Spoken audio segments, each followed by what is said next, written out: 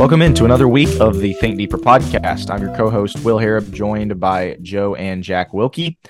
I've got a scintillating episode lined up for everybody today. Before we get to that, scintillating. I like that one. yeah, I like know. it. I've been thinking about what adjective I wanted to use, so that's what I came up with. Before we get to that, though, we wanted to say a couple things. First of all, just an enormous thank you to all of our supporters, to all of those who maybe you were on social media. What has it been now? I guess about a week and a half ago, 2 weeks ago, and you saw that we were in need of some money. There was a period where we thought we weren't going to meet payroll for the month, and that was basically for the first time in the company's history. A lot of posts went out, basically, asking for help, and man, did our supporters come through. We are incredibly grateful for all of you who did donate and for all of you who did financially support us for that trial period, or for that period of desperate need. And so we wanted to start this episode out by graciously thanking everybody.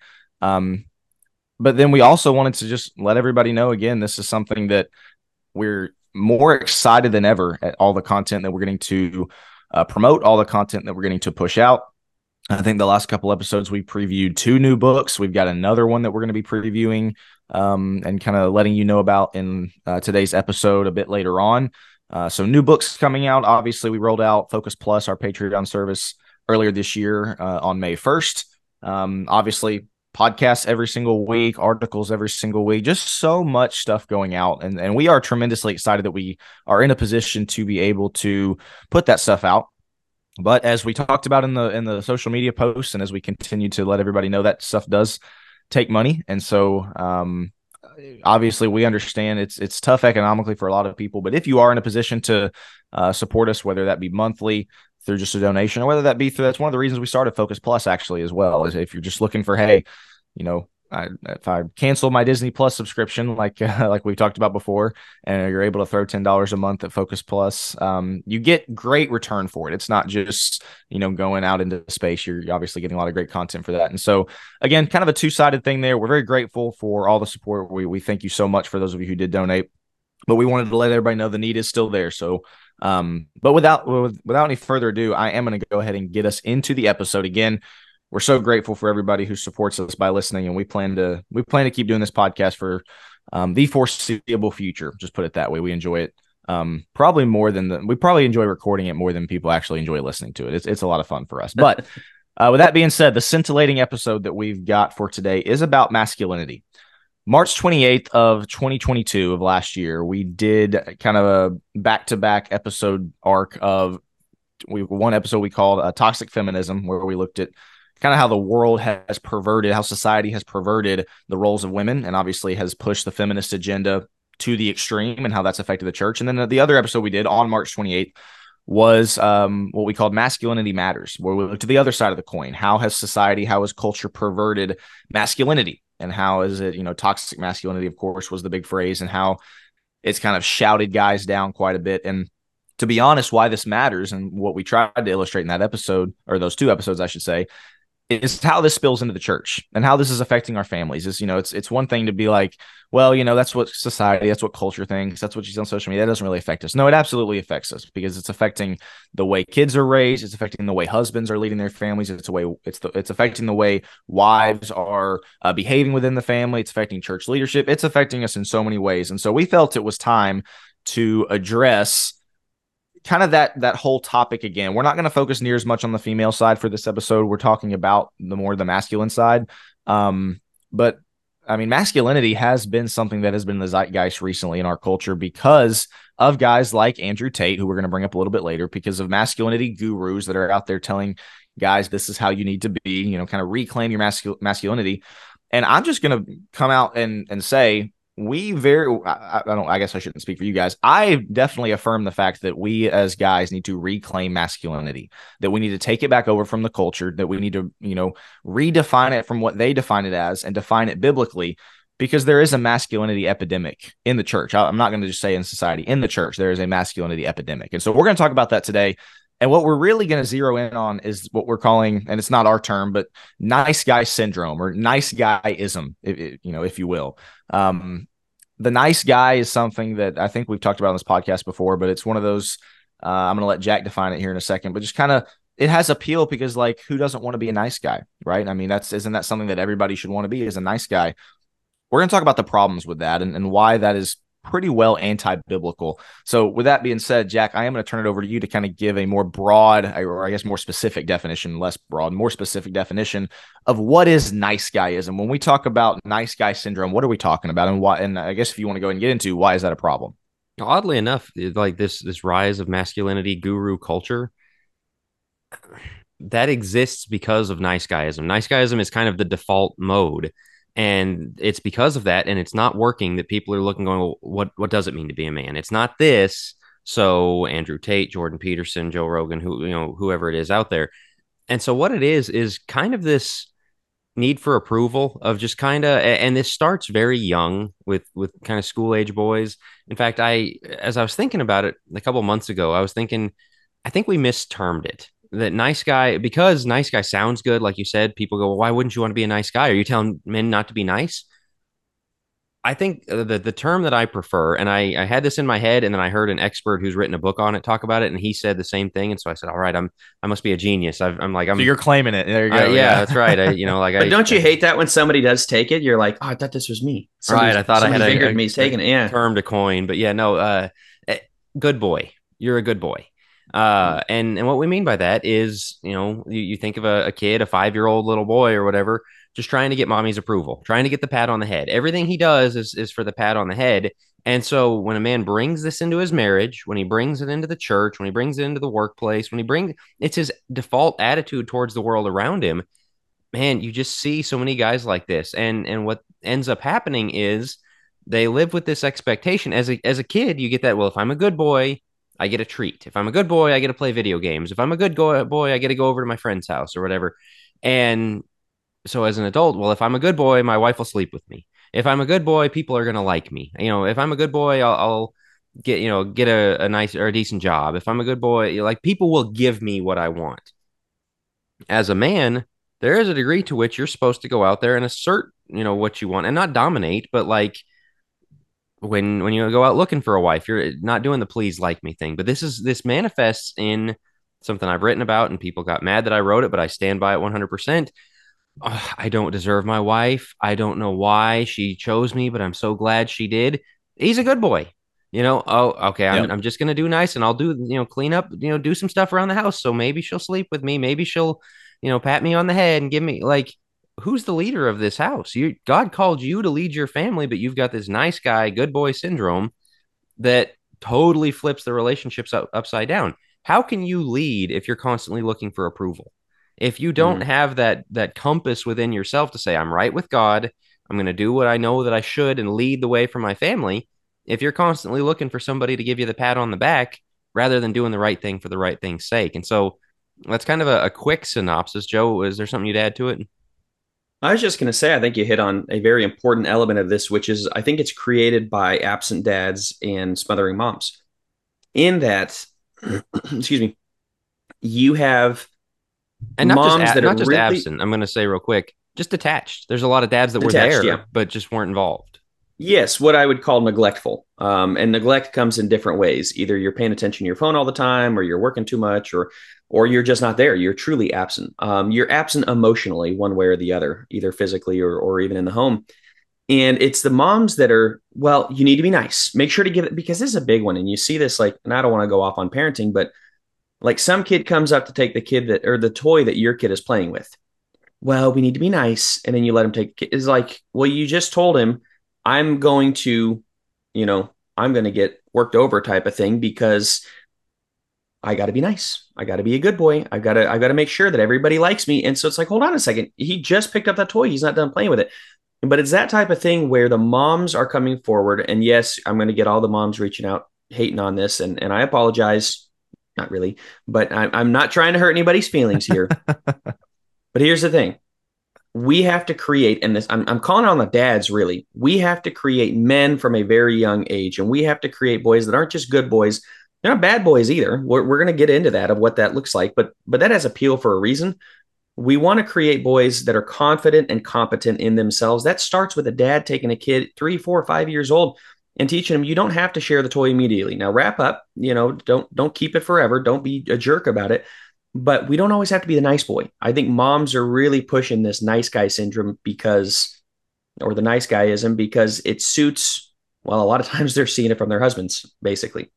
Well, this might, another way that this manifests, and it's kind of a weird thing to bring up here, but I certainly see it is in sports media, where you've got kind of a something that takes place, and it's almost like the male sportscasters are looking around going, okay, what's the correct opinion here? What's going to get me the most retweets on Twitter and the most, like, because there's a lot of females in sports media as well. They're usually the ones that are most, and typically it's a woke issue is kind of what I'm thinking of something where it's identity politics, and a lot of the female ones are out there, for women. You see it with like guys that are the male sportscasters that are just all about the WNBA. Like, come on, guys, you're really not actually about the WNBA, but that's one of the ways it manifests itself is like, okay, what's going to get me the most likes? What's going to get me the most retweets and the most support by everybody? And man, it's just a terrible way to like, me and Joe had a Godly Young Men episode very early on where we talked about say the hard things. The nice guy never says the hard things. The nice guy never comes out and says anything that might be remotely controversial or anything that might remotely be against the grain or against the cultural drift, because, again, he wants the approval. He wants everybody to look at him and say, yeah, you're in with the crowd. There's no stepping out on a limb with anywhere in nice guyism. With using yours, because you love this illustration, love this point, it tells so much about society. Simone Biles quitting on her team, quitting in the middle of the Olympics, and every guy had to come out and laud her and praise her for every guy in sports media. All now, fellas, three of us are sitting here. we're gentlemen, right? We're guys. Like, you're looking at that. What's the first thing you think of as a guy? She quit on the team. She quit. I mean, she quit. Like, there's failed. There's what I would say. Wow, praise in that. Like, you failed. And okay, sure, I'm a therapist. Look, I'm here for mental health as well. But that every guy in media coming out and praising it was such a nice guy take of like, nobody's willing to say the hard thing and go, hold on a second. She had people relying on her. And if she didn't have the mental capacity now, you do it before the Olympics and not during the Olympics when you let everybody down, including your country. Every guy is thinking it, but nobody's willing to say it because of nice guy syndrome. Another one, I'll hand it to Jack real quick, is when Giannis, the player for the Milwaukee Bucks, came out and said after he choked in the playoffs, said there's no failure in sports, right?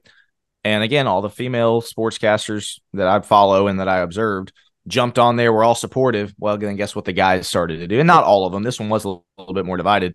But as a lot of guys that were former athletes, they were looking at that going, are you kidding me? There's no way he's actually said that. But what did they have to do? Right. They had to voice their support. And that's this nice guyism manifesting. So taking it to the home front, because people might be like, I don't watch sports, so I don't deal with this stuff. Happy wife, happy life.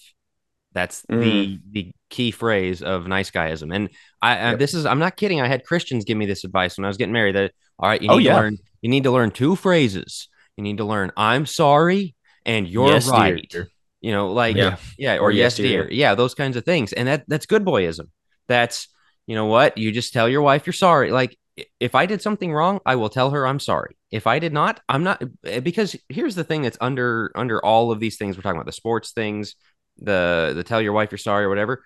Lie to them. Yeah. Do not be honest about what really happened. Tell the lie, go along with the lie to keep people protect happy. The emotions, basically. Right. But here's the thing. A wife doesn't respect a husband that you both know you're lying. Okay. Right. You both know you are. You lose the respect. And so you don't have her respect. Well, you know what you got to do? You got to behave just right and be a good boy. So you hope that she likes you, that she doesn't, go looking for another guy, doesn't send you to the couch or put you in the doghouse and all these things we've railed on before. And a happy wife, happy life is where this manifests. And there was this thing, you guys probably saw the headline a couple of weeks ago. It was a pretty big deal. This kid in Colorado had the Gadsden "Don't Tread on Me" flag on his backpack. Got in big trouble. And that image that went around, it became a meme of the kid like at the principal office meeting where he's just smiling, having a good time, and the teacher is giving him that school marm look, like, you've been naughty kind of thing, and he's just living it up, like having a good time. And somebody coined this term. It goes back to matriarchal societies of the longhouse, and it's just women kind of ruling over everything. Everything has to fit their sensibilities. So again, we got to lie and say, this kid is being subversive or whatever else, and he's supposed to go apologize and like, yeah, not gonna do it, no thanks, and say you're sorry, move on, do all those things. And one other, I'll take it back to sports for a second. The participation trophy. How did that happen? Right.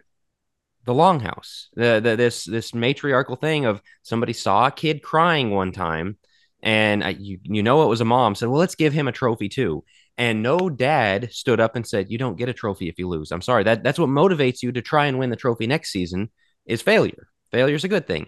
No, we got to coddle his feelings, and that's fine that she has that instinct. That's why you have a mom, and that's why you have a dad. However, when you sand down the rough edges of the masculinity and you don't need the dad, you end up with all these participation trophy kids. And so imagine one dad stood up and said, no, we're not giving them trophies. They lost. You know what would have happened? The moms would have gotten really mad at that dad. And then you know what the next thing was that happened? All of the nice guy dads went, come on, man, you're making us look bad. My wife's mad at me. Like, come on, this guy, that guy, what a meanie. He, you know, Yeah. there's no male fortitude there because there's no, they're all nice guys. And so this is how bad ideas like participation, and that's a silly example. We're going to get to how this works into the church, how it works into the home. It destroys everything because you can't tell the truth. Go ahead, Will. Yeah, I was going to say, like, let's talk about, though, what got us to this point, because you could argue feminism, and I certainly think feminism played a prominent role, but what got people to the point where it's almost like, let's elevate the woman's opinion above everybody else's. Let's devalue the man's opinion. Let's, ridicule him, kind of make fun of him. We'll get into how, rampant that is in church society. But do you guys think it was just feminism that got us to this point where the I guess, again, they always say they want equality. There is no equality. It's the woman kind of runs the show. Do you think it's because of the overcorrection from quote unquote male dominance? I mean, I don't think it's just feminism, but I'm having a hard time putting my finger on what other contributing factors could have gotten us to this point. I'll tell you what I think it is, and I may have gone off on this before. Around the turn of the 20th century, 1800s and the 1900s is when the women's movement really started, suffrage movement, right? Like women's suffrage. This is when prohibition was taking place, 1920, somewhere around there. And what did you see? You saw a lot of unruly men who were not ruling themselves very well at all. And this is why women came in. So you consider prohibition. That was a largely women-driven movement. Why? Because they're sick of coming home to their drunk husbands, to their drunk dads beating them. So men were guilty. Men realized, man, I've blown this one. This isn't good. And so they allowed women in to basically fix society for them because they weren't doing what they're supposed to. I think you had a lot of men broken from the war, Civil War. Then you have, of course, World War I. There's a lot of issues there, a lot of broken men from that. World War II, same thing. Anytime you have broken men who are either feeling guilty or feeling so shell-shocked that they don't feel capable of leading their families, women come in and go, I'll just do it for you. And a lot of guys that go, either my dad wasn't there, maybe he died in war, whatever it is. I don't have a roadmap. Yeah, go for it, honey. She seems to know what she's doing. So women have always been inserting themselves, going all the way back to Eve, into the conversation and really wanting to lead, which is part of the fall, right, in Genesis 3. And guys, when they feel incompetent or they feel guilty based off of the fact that they know they're not living right, won't do it. It's the same thing. Look at the porn epidemic today. How many guys are willing to take a leadership role in their home when they know that they've got a porn addiction? You're guilty. Right. And you know that you're not a leader. You can't take care of yourself. How in the world are you supposed to take care of your kids and your wife? So they, and women see this. They may not know that the guy's addicted to porn, but they see that vacuum of leadership. And because they want to take care of the family, guess who's going to step into that role? And the guy will never give it back because partly it's comfortable to not give it back. And second off, he's still got major skeletons in his closet. And he's afraid that if he steps up, all of those skeletons come out of the closet. So that's how I think we got here is guilt or incompetence. And men just sat back and said, women, go for it. You take the lead. And they were more than willing to do it. Well, the Adam and Eve thing, that's Satan's playbook. I mean, like that literally is how it works, because it's interesting. If he had gone to Adam, why didn't he go to Adam and be like, hey, dude, try this fruit. You're going to really like it. It's going to make you like God. It just didn't happen. Okay. Adam might have on his own been able to say, no, I'm not interested in that. Adam abdicated his role. As God said, you listen to your wife. Adam was the one that was given the command. He was supposed to teach his family these things, as we see throughout the rest of the Bible, teach his wife this thing. And he had taught her to some degree. Obviously, she had some familiarity, but he's not there. He listens. He's not taking the leadership role. Then Satan sees her as vulnerable and says, all right, well, I'm going to put some ideas in her head. And she goes along with it because, again, she is the submissive role in this relationship. And since she still holds that role, even though she's passing her husband. And so that's how this stuff comes into society is men step out of the way, Satan attacks the women. The man doesn't have just the strength to step in and slap the fruit out of Eve's hand and say, honey, no, hey, what are you doing here? Well, he gave up her role. She takes it. She falls vulnerable. I mean, this stuff is repeated throughout the Bible, repeated throughout history. And so that's how you get here. So, and now it's a movie trope, and we can't get, we're not getting away from it, and we're leaning into the movie tropes because it became a trope because it was kind of a stereotype and guys started allowing it to happen. Then when it became a movie trope, now it's almost like the Homer Simpson dope. Like now that's almost something that guys aspire to in a way. Oh, I'm kind of like Homer Simpson. Like, no, that's not something funny. That's not the movie tropes we're leaning into more than saying, hey, wait a minute. That's not respectful. Like that, I'm going to get respect in my own home. Instead, we just play into the Disney dad trope and think that either makes us endearing, funny, or once again, a good boy. Go for it. The key word is respect. And we're going to get into why that is so. I mean, we've all heard why that's so needed in marriage, but in church leadership, you've got to have it. And if I'm going to go ahead and preview this part, and then we can move on to the next portion of this. But in pretty much every congregation I've ever been in, the guys in the room, the husbands in the room are the ones that get pot shots from the pulpit. They're the ones that get the jokes made. They're the butt of the joke. Ladies are never the butt of any joke from the pulpit. And so what is that doing? That's conditioning your congregation to not respect men, to not respect the husbands, to not respect the fathers. And so that's, again, we'll save that discussion for later, but that's why respect is such a key word, because if you've got guys and dads and husbands that are playing into the Homer Simpson, Peter Griffin, Disney dad trope, they're not going to get respect from anybody, their kids, their wife, their friends, anybody in the church, anybody. And so I want to switch into I brought up Andrew Tate earlier, you brought up Joe Rogan, guys like that. Why is that appealing? And I think the first portion of it is respect, is because people look, even females can look at somebody like, again, we'll just use his name, Andrew Tate, who is pretty well not a great person. He's done some really awful things, but he gains a lot of people's respect. Why? Because he's going somewhere. He's doing things. He's achieving. He's conquering. He's not just sitting there waiting for the pat on the head. He's not just sitting there waiting for somebody to give him approval. Doesn't care about that. I don't think any young man should ever, aspire to be Andrew Tate by any means. But that's why they have appeal. That's why guys like that, again, even among females, have respect because of the confidence, because they're chasing something, because they're pursuing something. And so let's talk about that other end of the spectrum, which I think all three of us would agree is way too far of a pendulum swing in the wrong direction. But why has that been something that's been on the rise lately? Again, there's other masculinity gurus. He's just the most famous, so that's why we're going to keep invoking his name. Anything else to add there as far as why that has appeal and why that's gained popularity? Well, yeah, you're right. It's an overcorrection. You guys had a really good Godly Young Men episode on taking yourself seriously, because everything we've been talking about is not taking yourself seriously. And you feel like you have to do the self-deprecating thing to get respect. Oh, I'm just an idiot. Oh, I'm just, out of shape. I'm a slob. I'm a this, I'm a that. Oh, my wife is so much better than me. I don't deserve her. And so anything that you get is somebody like taking pity on you. You're trying to get them to take pity. This Andrew Tate thing is, I'm going to go out and take it for myself. I'm the man. I'm the greatest. I deserve all of this. And it's like, well, yeah, that's clearly an overcorrection. But you want to have that confidence in yourself where you can say, I bring value to the table. I bring value to my wife's life. I bring value to my kid's life. I'm providing. I'm stepping up and fulfilling a very important role. Not look at me, man. I'm the man. I'm the greatest. But like, yeah, I've got a purpose here. I'm not a loser. I don't need to, do the self-flagellation so that my wife will come in and go, oh no, honey, we love you. We appreciate you. Like, you get your respect because you earned your respect, because I know I'm doing a good job. You know, I'm doing a good job. I'm bringing my best to the table. And again, the overcorrection is coming in being like, I'm the greatest. I'm the greatest ever. Everybody should look up to me, and you're not cool enough for me. Like, you don't need to go that far.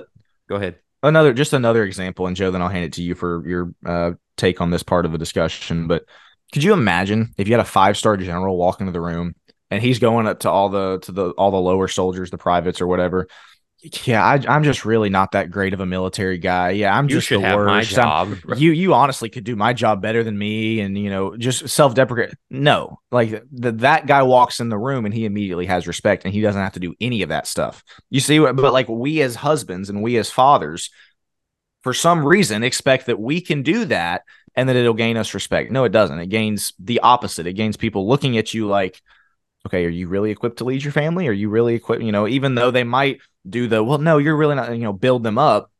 What's everybody saying in the back of their mind? That person's not really fit to be a leader. That person's not really fit to lead in their family. You don't see the 5-star general doing that. Sorry, go ahead, Joe. Well, I'm going No, to say you're just good. briefly, the funny thing is that the overcorrection, I'm the king, I'm the greatest, I'm the man thing is also insecurity. You shouldn't need to say it. Like it Right. should be abundantly obvious to your wife, your kids, and To everybody else. to further the analogy, the 5-star general also doesn't have to do that. He Right. doesn't walk Look, in I'm a and general. say, Here's my stars. Yeah. right, exactly. I think you both hit on something very important, which is women need, and really they want to follow a guy who has not made the woman the object of his passion, the object of his purpose, his desire, everything else. He has to have something, and this goes back to Adam in taking dominion. He has to have something that's greater than her. If she's the end all be all for him, then once he has her, where does he go from there? Now it's just a matter of keeping her or losing her. He can't gain anything else. A woman wants to follow a guy that has vision, wants to follow a guy who says, I can be a helpmeet to you. And this is hardwired into this. This is why the bad boy has appeal. Because Andrew Tate doesn't come in and go, please, please, please, please, just sleep with me. Please sleep with me. He's going, hey, this is where I'm going. I'm building an empire. I'm doing all this. And again, the guy is not, we keep saying this, he's not somebody to achieve or He's not to a role aspire model. to, but Not at all. Yeah. by any means.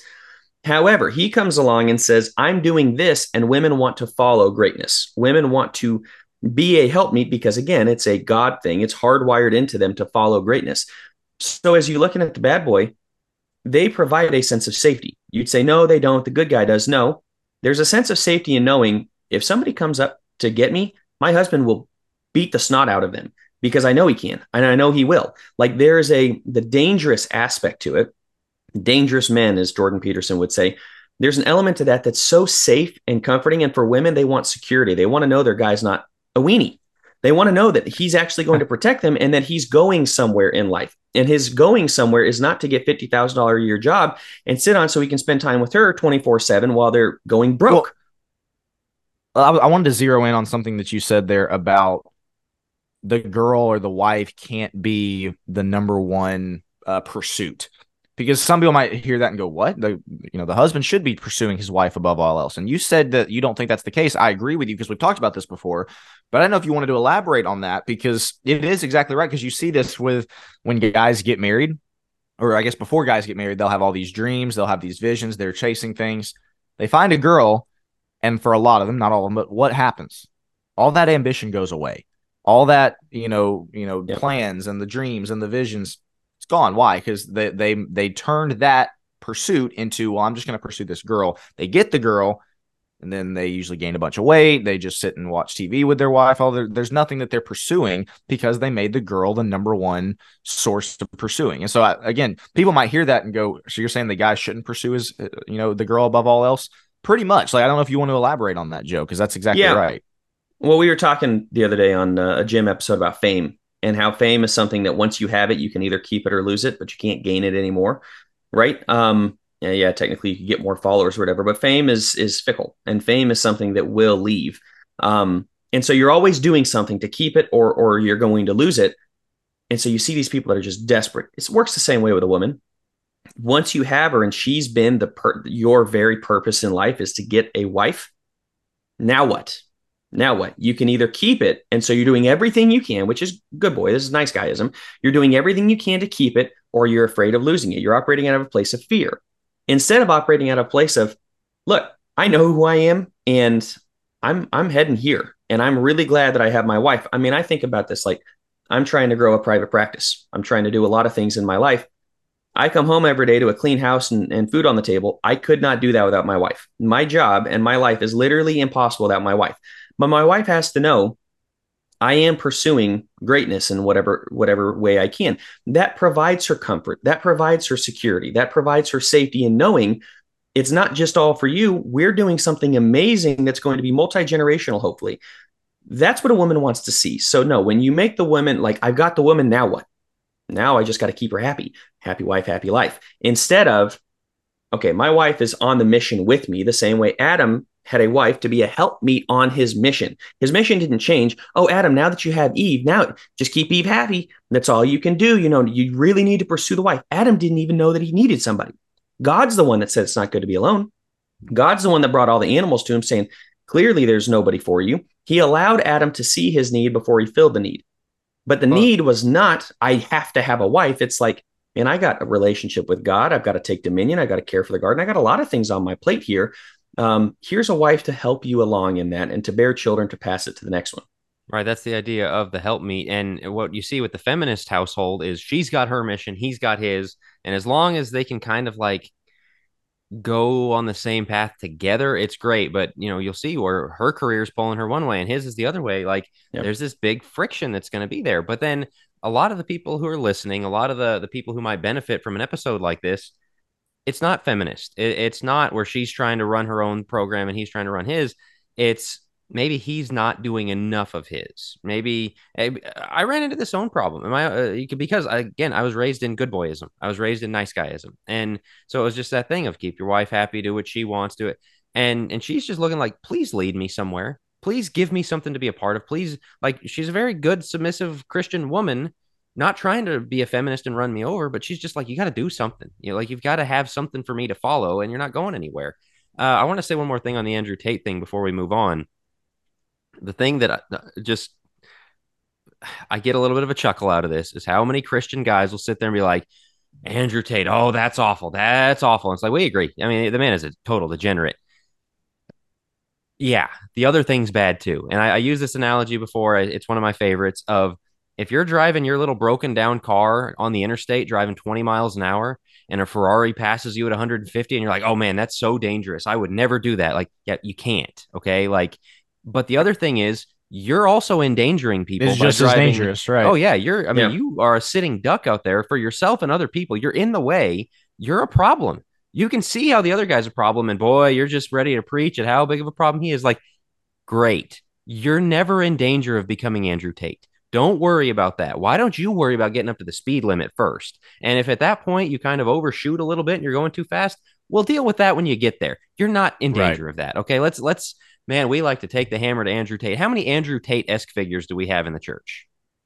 I mean, if it's by percentage, I'm going to say like it's not 1%. It's not one. How many nice guy figures do we have in the church?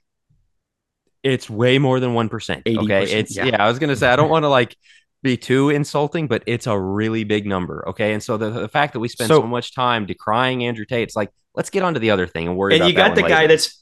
You got the guy that's 50 to 100 pounds overweight sitting. He's a keyboard warrior. You're talking about how bad Andrew Tate is. And wow, this guy's godless. And it's like, we agree. He is. But your wife's having to work because you're not going out and chasing anything. That's exactly it. Your wife's having to work because you don't make enough money. You're way overweight. You're aloof and on your phone all the time. Your kids barely have any relationship with you. And you're going to go after this guy and talk about how bad he is. It's like, yes, to the Jordan Peterson point, make your own bed. Start with cleaning your own room first.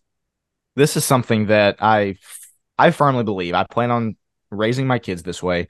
And there might be a few people listening to this that just flatly disagree. Because the next part of our outline is talking about the other side of the Andrew Tate, weak men. Again, kind of the nice guyism, but like why these weak men are dangerous. And something that, again, I firmly believe you've got on one side of the coin the weak guy, the nice guy that's mousy, that is not going to really lead, that is just kind of looking for approval. On the other side, you've got, maybe not somebody to Andrew Tate's level, but the overconfident guy, maybe even the slightly arrogant guy, maybe the guy who could be accused of being too dominant. I firmly believe I would rather myself and I would rather raise my sons to be more in the direction of the overconfident, slightly arrogant guy. Again, a lot of people are going to hear that and go, "Are you serious? That's insane."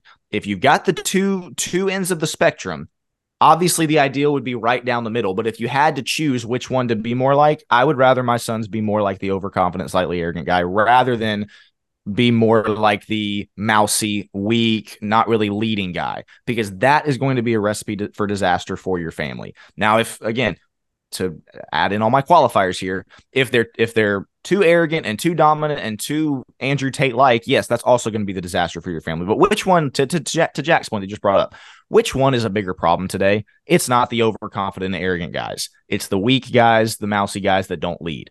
And so I am going to gear my sons, I guess I should say, more towards maybe be a little on the confident side. Maybe even to where some people might look at that and go too much. So does that make sense? Do you understand what I'm saying? Again, a lot of people are going to look at that and go, no, there's no way, you can't do that. That's firmly what I believe. There's this false dichotomy or unfair dichotomy of, well, if they're prideful, that's pride goes before fall. And so of course that's humble.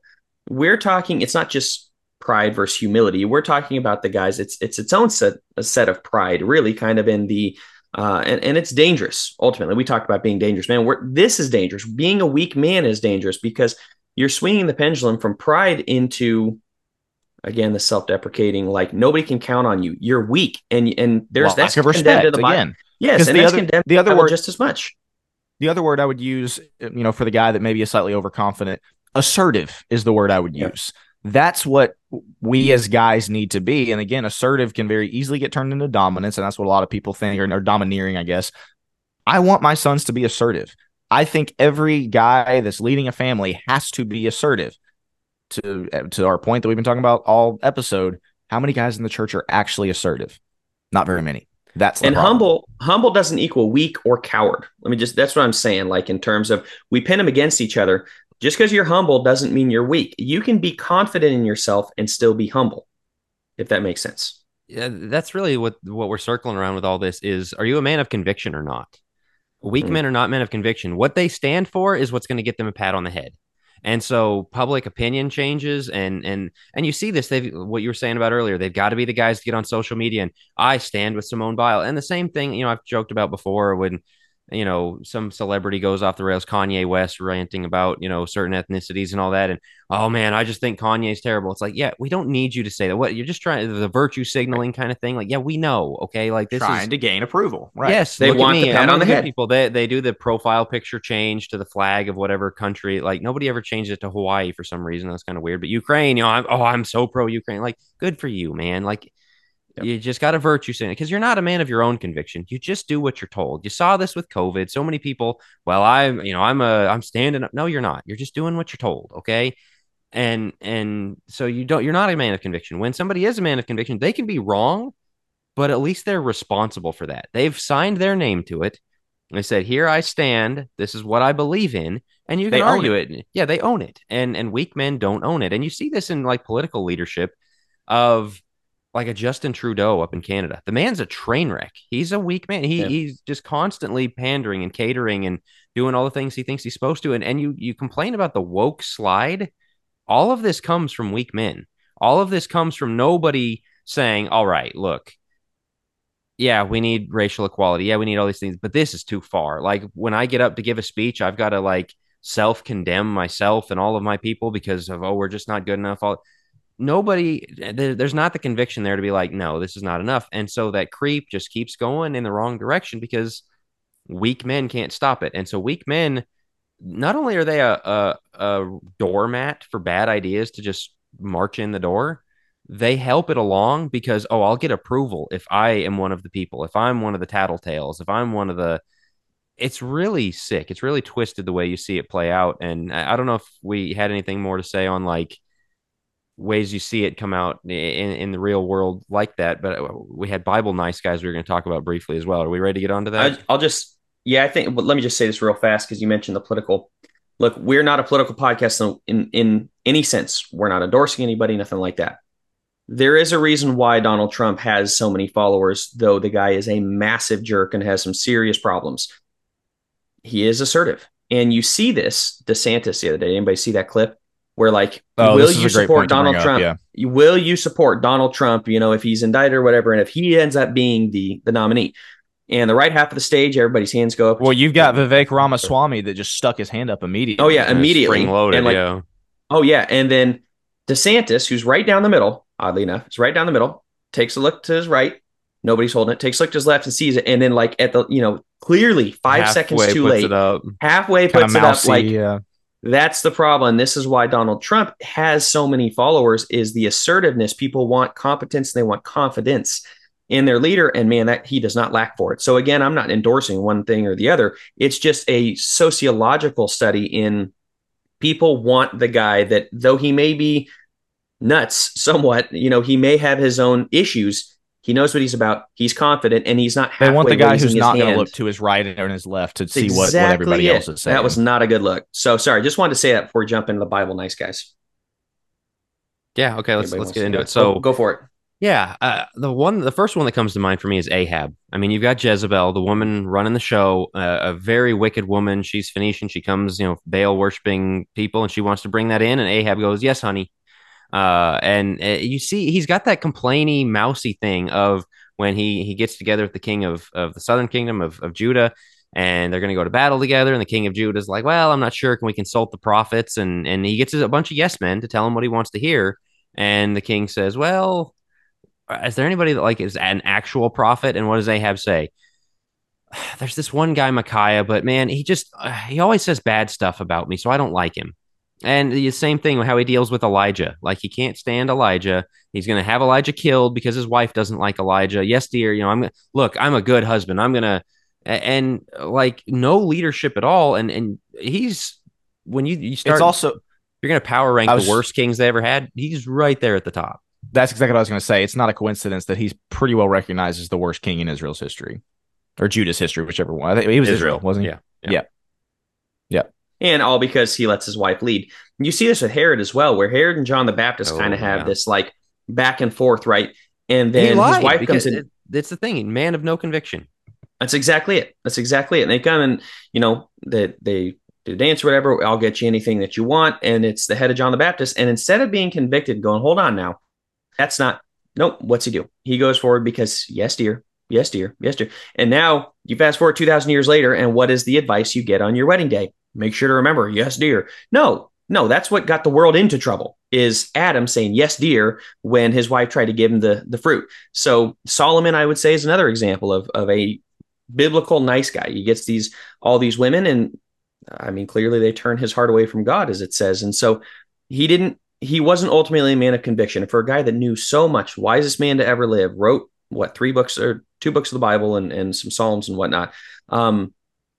Could you imagine, real quick, if somebody told him "happy wife, happy life," and he's looking around going, "I got 700 of these to keep happy"? Man, this is going to be a tall task. The funny thing with him, though, is so many times we're creating this picture of a mousy man. Solomon is very useful in this, in that you can be highly successful and accomplished and all that, and still be Mr. Yes, dear. That's so true. Be a good boy. And because why did he need to bend to their will? Why did he need to say, "You know what? My wife wants to bring her Egyptian idols in, and I happy wife, happy." You're Solomon, man. And if you don't like her, you've got 699 other ones. But it just shows this instinct that that is there to "yes, dear." And man, it just leads down to the split of Israel and everything that came out of it because he was a nice guy. And this is going to be unpopular. Go ahead, sorry, go for it. Finish it. No, I was just going to bring up the other guy. So go ahead. This is going to be a slightly unpopular point because people are going to listen to this and maybe get mad at me. I think there's a lot of nice guys because they're afraid their wife isn't going to sleep with them. That's going to be taken off the table. I think wives use sex and I see this a lot, so I'm backing this up with anecdotal, I guess, but basically statistics. Women use sex as a bargaining chip, and guys really don't want to lose that. They don't want to take it off the table. They don't want their wife mad at them. They're afraid of the confrontation. They're afraid of what it means. And so it's just this back and forth where she uses the bargaining chip and he goes, "Yes, dear. Yes, ma'am. I'll make sure to do this." And then he gets what he wants. And there's no love. There's no passion in it. There's no Song of Solomon, esque love life. And you got to wonder if that's why Solomon, why in the world would he capitulate to the Egyptian, to all of these different women with their gods? Why would he do it? I don't know. He should be he's got 1,000 women to sleep with. But still, there is some level, I would say, in this day and age, that absolutely comes in. She will take that off the table if I stand up to her. And I just wanted to make that point here. That may be unpopular. People may be ticked. But women, if you're doing that, sex is not which is very much, that's going to say that's an indictment on the women. I mean, it's an indictment on the men too. But that is it's an indictment on both, yeah. Yeah, exactly. Well, and so then when it does occur, I mean, it's furthering the nice guy thing because she's doing it as a favor to him. She has it to give, right? Right. And so she has, okay, you've done enough to get it. No, this is a mutual thing. I mean, First Corinthians 7 is you own each other's bodies. And yeah, that gets abused in the other direction, but it also gets abused in this direction of withholding and holding it over his head and making him dance and be a good boy for it and all that. Like that's awful. And Once that's where again, you get the red I was pill just, guys who are like, the relationship's not worth it because she can do that to me. She can just Yep. mess around with me, and I'm not standing for that. And so you got all these guys going, I'm not going to marry a woman. I'm not going to go near women because it's not worth it. That's wrong. But on the other hand, if that is going to be the dynamic of your relationship, yeah, it's probably not worth it. That's why God said don't do that. Go ahead, Will. what's not present in those situations, once again, to beat a dead horse, is respect. The wife doesn't Right. respect the husband, and the husband doesn't respect himself because he knows that he's just having to do what he's told, and he, wants to have a fun night, and so that's what he's going to do. There's no respect there. Go ahead, Joe, and then I'm going to get into the Yeah, I was going to say alternative. I'm going to give you your point, but there is a silent epidemic going on of women leaving men, women divorcing men, women cheating on men that 70% nobody's divorce talking. initiation. Correct. Nobody's talking about this. Nobody. And so we're going to be the first to really get out there and talk about this. That is wrong. I'm seeing it more in therapy. I'm reading about it. This is taking place like on mass scale, and nobody's saying anything about it. That women are holding all of the cards in the relationship. They're using every last bit of power they have. And you could say, oh, well, the men are abusive. No, no, no. First off, I don't care what the situation is. Cheating on your husband is, things like that. There's no excuse for it. Second off, the initiating divorce, we've given the women all the power, and this is from nice guyism. This is from being a good boy. Is you give the women all the power, they don't respect you. They find another guy they do respect. He happens to be on Facebook. He happens to be whatever it may be. And guess what you find yourself doing? Absolutely not. So this is happening more and more. I'm seeing this lots actually. We got to do something about this. And the first thing that's going to have to be done is guys going to have to step up and go, enough is enough. I don't, and this is going to sound really mean. So yeah, I'm going off soapbox here. I don't need you. I want you. I don't need you. I can accomplish these things if I must. But when the woman goes, you need me and I don't need you, and that's really the basis of feminism. Anything you can do, I can do better. You're seeing a lot of this in the church where the woman is initiating these things, and enough is enough. We have to have guys step up and put an end to this epidemic, and the man has to take back the power in the relationship because it's only biblical. Sorry, Will, go for it. No, let's go ahead and get into the where we see this in church leadership. I'll real quickly address. We brought up Solomon, we brought up Ahab, Herod, kind of the biblical nice guys. Consider the alternative of that. Paul, Peter, obviously Jesus. I think of Paul opposing Peter to his face. What if Paul, as the nice guy, of course, not trying to appease a woman in this case, but just just to keep the peace. Yeah, I guess Peter's fine. Treating the Gentiles differently. It's really not that big a deal. I really don't want to cause a stir. No, Paul says, yeah, I withstood him to his face. You should condemn. I did not. Yeah, I did not care that it was going to cause ripples and it was going to be controversial. I mean, and then you got Peter, Mr. Rambunctious, like Mr.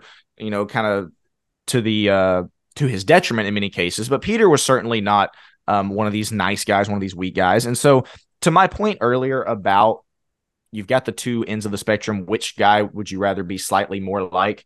I'm pretty confident in saying that Paul and Peter, and you could throw David in there and other guys, they weren't towards the nice guy, weak guy side. I'll just leave it at that. But let's get into, because we're coming up on 50 minutes here. And Jack, I know you've got a book you want to preview, so I don't know if you want to go ahead and do that, and then we'll get into the church leadership.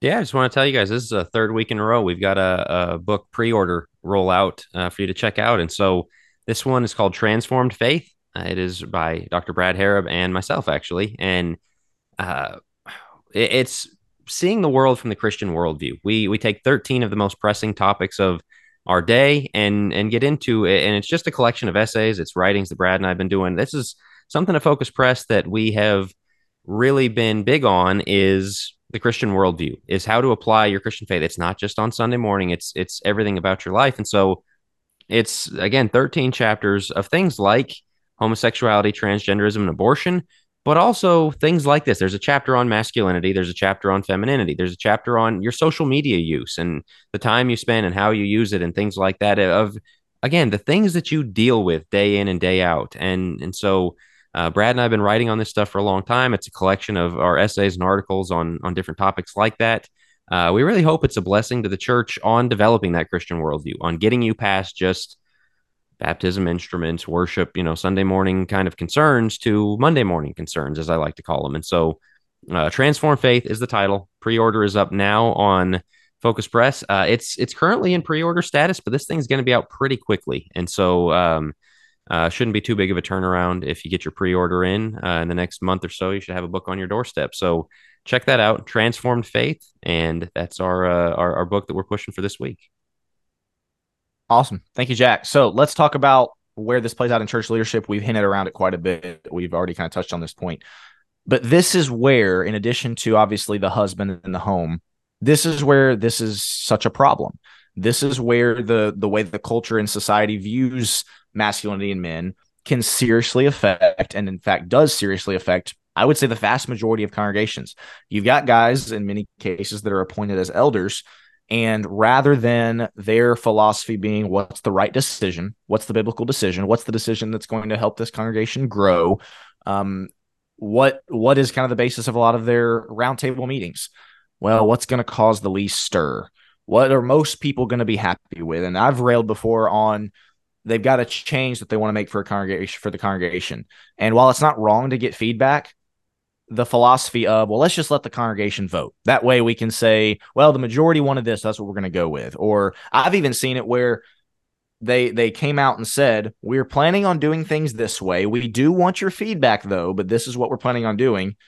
And because they got enough people that said, we're not really sure about that, they immediately backtracked and said, oh, nope, can't do that anymore. Got to change the way we're doing things. Why? Because it's all about approval. It's all about, in many cases, what's making certain people happy. And again, none of us are arguing that we need to be abrasive and just trying to go against the grain as leaders in the church. And again, none of the three of us are elders. However, you see this play out in congregations. You see this played out in leadership where it's mousy. It's who's going to, is anybody going to get upset by this? Okay, if not, I think we're good to roll this new change out. No, lead, be assertive. That's where this assertive word comes in again. What do you guys have to add to this? Again, this is where we see this nice guyism really play out in addition to the home.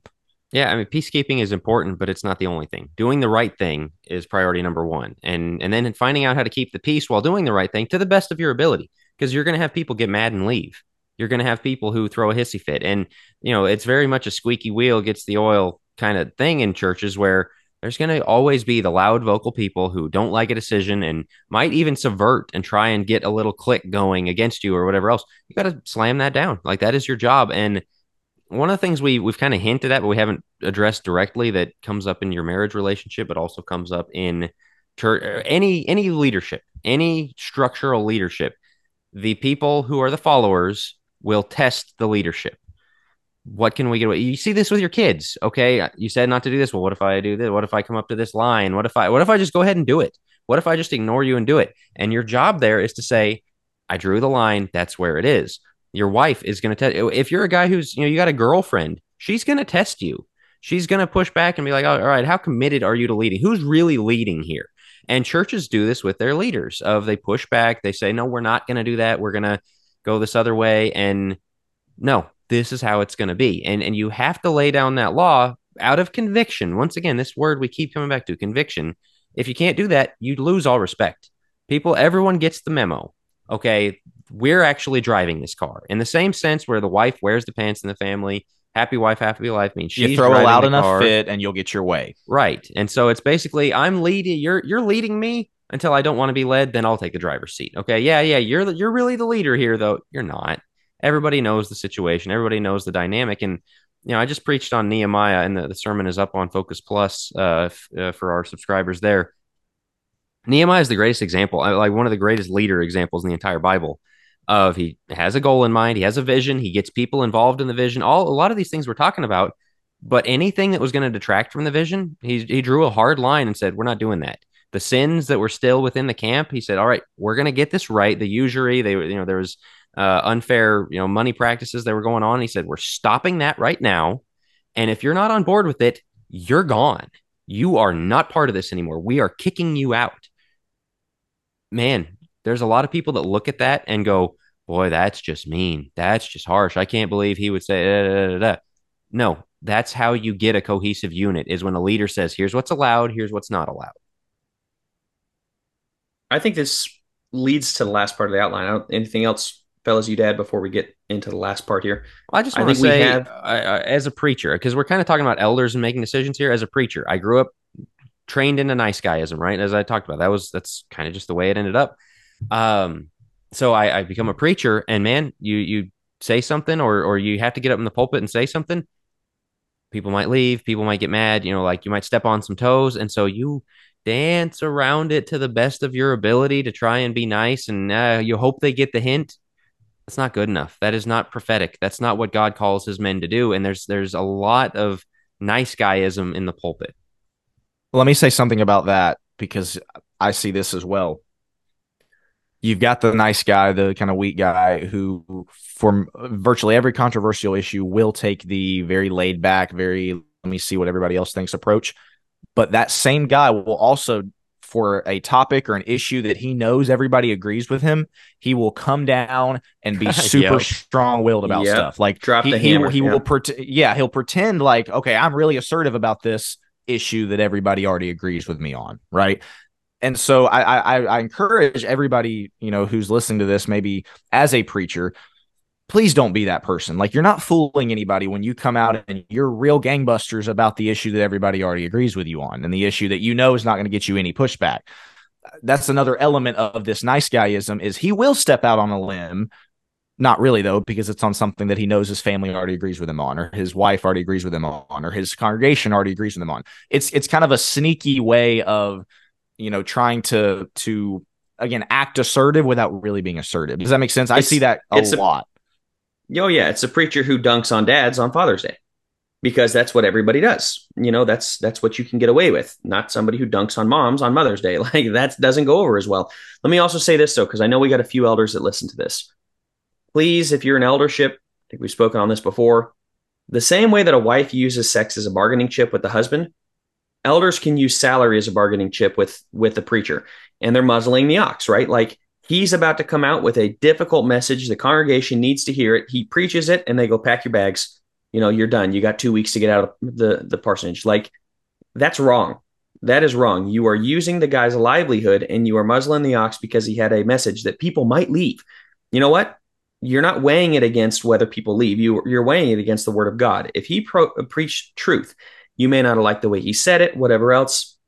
Please don't use his salary as a bargaining chip to keep him quiet on issues when he does want to be assertive. We want more assertive men in the pulpit. This is why I push for tent makers. Be a tent maker. Don't have we can pretty much, all three of us can preach whatever we want at Jackson Temple for the most part. Obviously, we want to keep it biblical, but none of us are tied to the money at our congregation. We're allowed to say, and we feel when we're convicted on something, we can say it. So elders, just please don't be that. But let's get into, fellas, this last part of the outline while we look to wrap up here very quickly. What is the solution to nice guyism? We beat the problem to death. Hopefully everybody understands where we're coming from. What is the solution here to nice guyism? I'm going to start and then I'll pass it over to you. First off, let me just say, don't overcorrect into jerk mode. Okay. Don't become that guy who is ultra domineering at this point because, well, somebody's got to take a stand. And so assertive just becomes a jerk. That's not what we're looking for. That's not what we're saying at all. There is a balance to be struck here. I think it is more leaning toward maybe the jerk side right now. If you're really mousy and you have a tough time standing up, yeah, we want to, as you said earlier, Will, we kind of want to swing the pendulum a little bit back. Don't swing it so far where you're abrasive, difficult to work with, all of those things. That doesn't solve any problems. We're talking about men who are assertive. Again, men who can stand up and say what they need and what they want.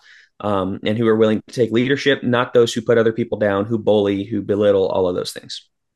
What else, fellas? Yeah, so I'll throw out 2 words here. The first one that comes to mind is competence. Like, seek competence in these things as a leader, as a husband.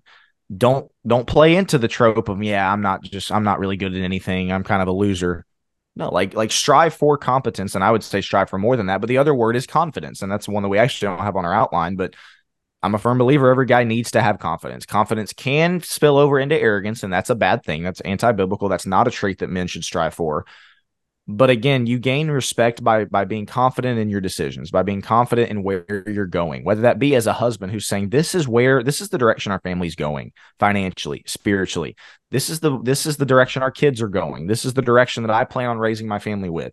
Same thing as an elder or a preacher. This is the direction we're taking our congregation. These are the ways that we're planning to grow numerically and spiritually. If you do that confidently, that's what everybody can rally behind and say, yeah, that is what we're doing. That's great. We're a part of this. It's because you're out there confidently leading them in the front of the line. I think of the military analogy again. If that 5-star general came in to give his team or to give his army the battle plans, and he's shaking because of a lack of confidence and is not brimming with confidence, what is that going to instill in the people who are following him? Ooh, yikes! This is not going to be great. It's the exact same thing when you're leading your family and when you're leading your congregation. Again, you need to have that confidence. Does it mean you're always going to make the right decision? No, of course not. But do it with confidence, and the respect will follow. Jack, how about you? I want to tag on your competence thing with to use a sports thing again, just because it's kind of in the zeitgeist right now. This is a very pro Coach Prime and the CU Buffs podcast. Joe and I are just fans. Had to bring that up. Had to bring it up, and hopefully by the time this podcast came out, they didn't lose to Nebraska yesterday and lose all the goodwill they built. You beat Nebraska, yeah. But he came into this program and he does go to the arrogant side. He goes farther than I would. However, I think there's a lot of guys, nice guys, who see that confidence and a guy come in and say, I'm good at my job. We're going to be a good team. I know what I'm doing. I've got a track record. He did the same thing in the NFL. He was the fastest player in the league. He was, played both sides of the ball, played football and baseball. Like, this is one of the all-time greatest athletes, and he knew it. And there's a lot of guys that were made uncomfortable by him knowing it. Why? Because we're told that's not how it works. You're supposed to stay in line. You're supposed to be a nice guy, be a good boy, let somebody pat you on the head. He got more criticism than any college coach in recent memory. Yeah, and again, he goes to the arrogant. I mean, the Proverbs do say, "Let another one, sing your praises." Like that. That's important. Not praising yourself, but on the other hand, knowing and just walking in the room and saying, "I know what I'm doing." Okay, everyone wants to question me. Everybody wants to shoot me down. I know what I'm doing, and that confidence makes people uncomfortable. Makes guys uncomfortable because we're told you're not supposed to do that. And when we see somebody do it, it's like, hey, teacher, he got out of line. Develop some confidence. So to Will's point, develop some confidence. More than anything, to me, is look at the organizational hierarchy flow chart. In your family, it goes God, you. That's whose approval you need to be seeking, okay? Not God, your wife, you, and you're looking for her approval, looking to try and get her to sleep with you. Yes, dear, happy wife, happy life. If you're right with God, everything's okay. Now, this can be, you're going to need help with this. You're going to need triangulation. You're going to need brothers. You're going to need guys around you to help you see, hey, you're a little bit out of line here. And so that's important because there's a lot of guys going, well, it's just I'm right before God. And they're clearly not. I mean, they're just not even close. So you need to develop that sense and have people help you see your blind spots. But you answer to God. Same thing with a preacher. You answer to God. You don't answer to grumpy Mrs. So-and-so who's going to cause a stink if you preach on her favorite sin. You don't answer to elders who are going to, say, well, the numbers are pretty low since you talked about, not getting divorced and whatever it may be. Like, you answer to God. And so if you're okay with him and you've got to develop that sense of what is right with God, and that's okay. That's who you answer to. And if he's happy with you, everything else starts to fall in line a little better. There might be some difficult things that happen at first. If you're a preacher or elder, you might have people leave the church. Your wife might be really mad at you. And this is also a slow burn thing. I don't want somebody listening to this podcast on the way home from work in their car going, yeah, I have been I've been a nice guy. This is not good. And then walk in, honey, you need to submit. It takes time. Okay. Like if to shift out of that mode into something different, it's going to take time. That's a great point. It's going to take it. Yeah. Pray about it. Have a talk with your wife and be like, you know what? I don't feel like I've been doing my job and I'm sorry. I'm going to do better. Yeah. Own it. And start showing the competence and the confidence that Will was just talking about. She'll see that. Again, it's not talk. It's not coming in and going, I'm the greatest, I'm the man. It's people can see. People know. And it comes out. We've said this before. It's the last thing I'll say, and then somebody else can wrap us up. People want to follow somebody who has the confidence and somebody who knows where they're going and somebody who is going to be assertive. A lot of guys think, no, people want, kind of their way and they kind of want to lead. No. Wives, yeah, exactly. We've railed on that before, but wives want to follow a husband who's going somewhere. Kids, might on the surface, think that no structure is better, just a dad who lets them do whatever. It's better for kids, and deep down, kids want structure and a dad who's leading them. It's the exact same thing in congregations. You might think, no, my congregation kind of wants to run the show and they want things their way. Most people in congregations want to be led. They want to be a part of something greater that's led by amazing men doing amazing things confidently. That's what they want. Even though a lot of people think, they really want the other direction. They want to be kind of the shadow leaders. That's not the case. People think that guys think that people are going to bristle at that more than they actually will, I guess is my point. But that's all that I had to add there.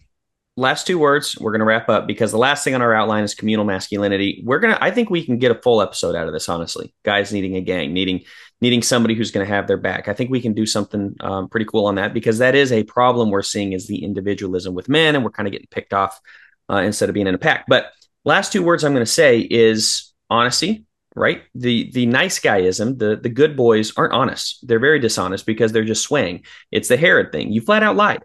So be honest with yourself first and foremost, then be honest with others. This is what I want. This is where we're going. This is what needs to be done.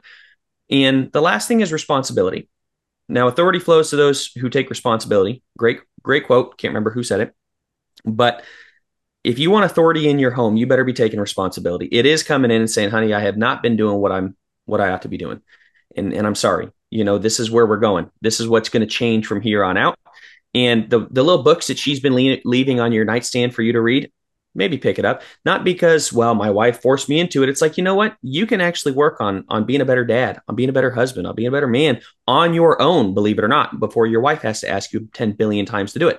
That's part of taking responsibility as a father, as a husband, as hopefully a leader in the church, maybe a business leader, whatever it is. Take that responsibility. Authority will flow to you when your wife sees that you are taking that responsibility. So, fellas, anything else that we want to say before we wrap up? Jack, go ahead and take us home here. All right. Yeah, that's so are you saying this will be a part 2 next week, or we'll get to the community masculinity communal? We'll talk about it. I don't know. We'll talk about it and see what we do. We'll have to plan that out. All right. So keep an eye on more masculine.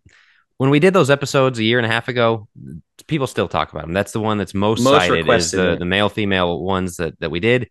That's why we want to come back. We felt there's a lot more there to cover, and I think there still is. And so hopefully you gain something from this. Pass it on, spread, share it if you enjoyed it, if it helped you. I think this is stuff that is at the centerpiece of what we need in society, is getting this right. And so please help us spread it around. Again, remember that book pre-order, Transformed Faith, and we will talk to you guys next week.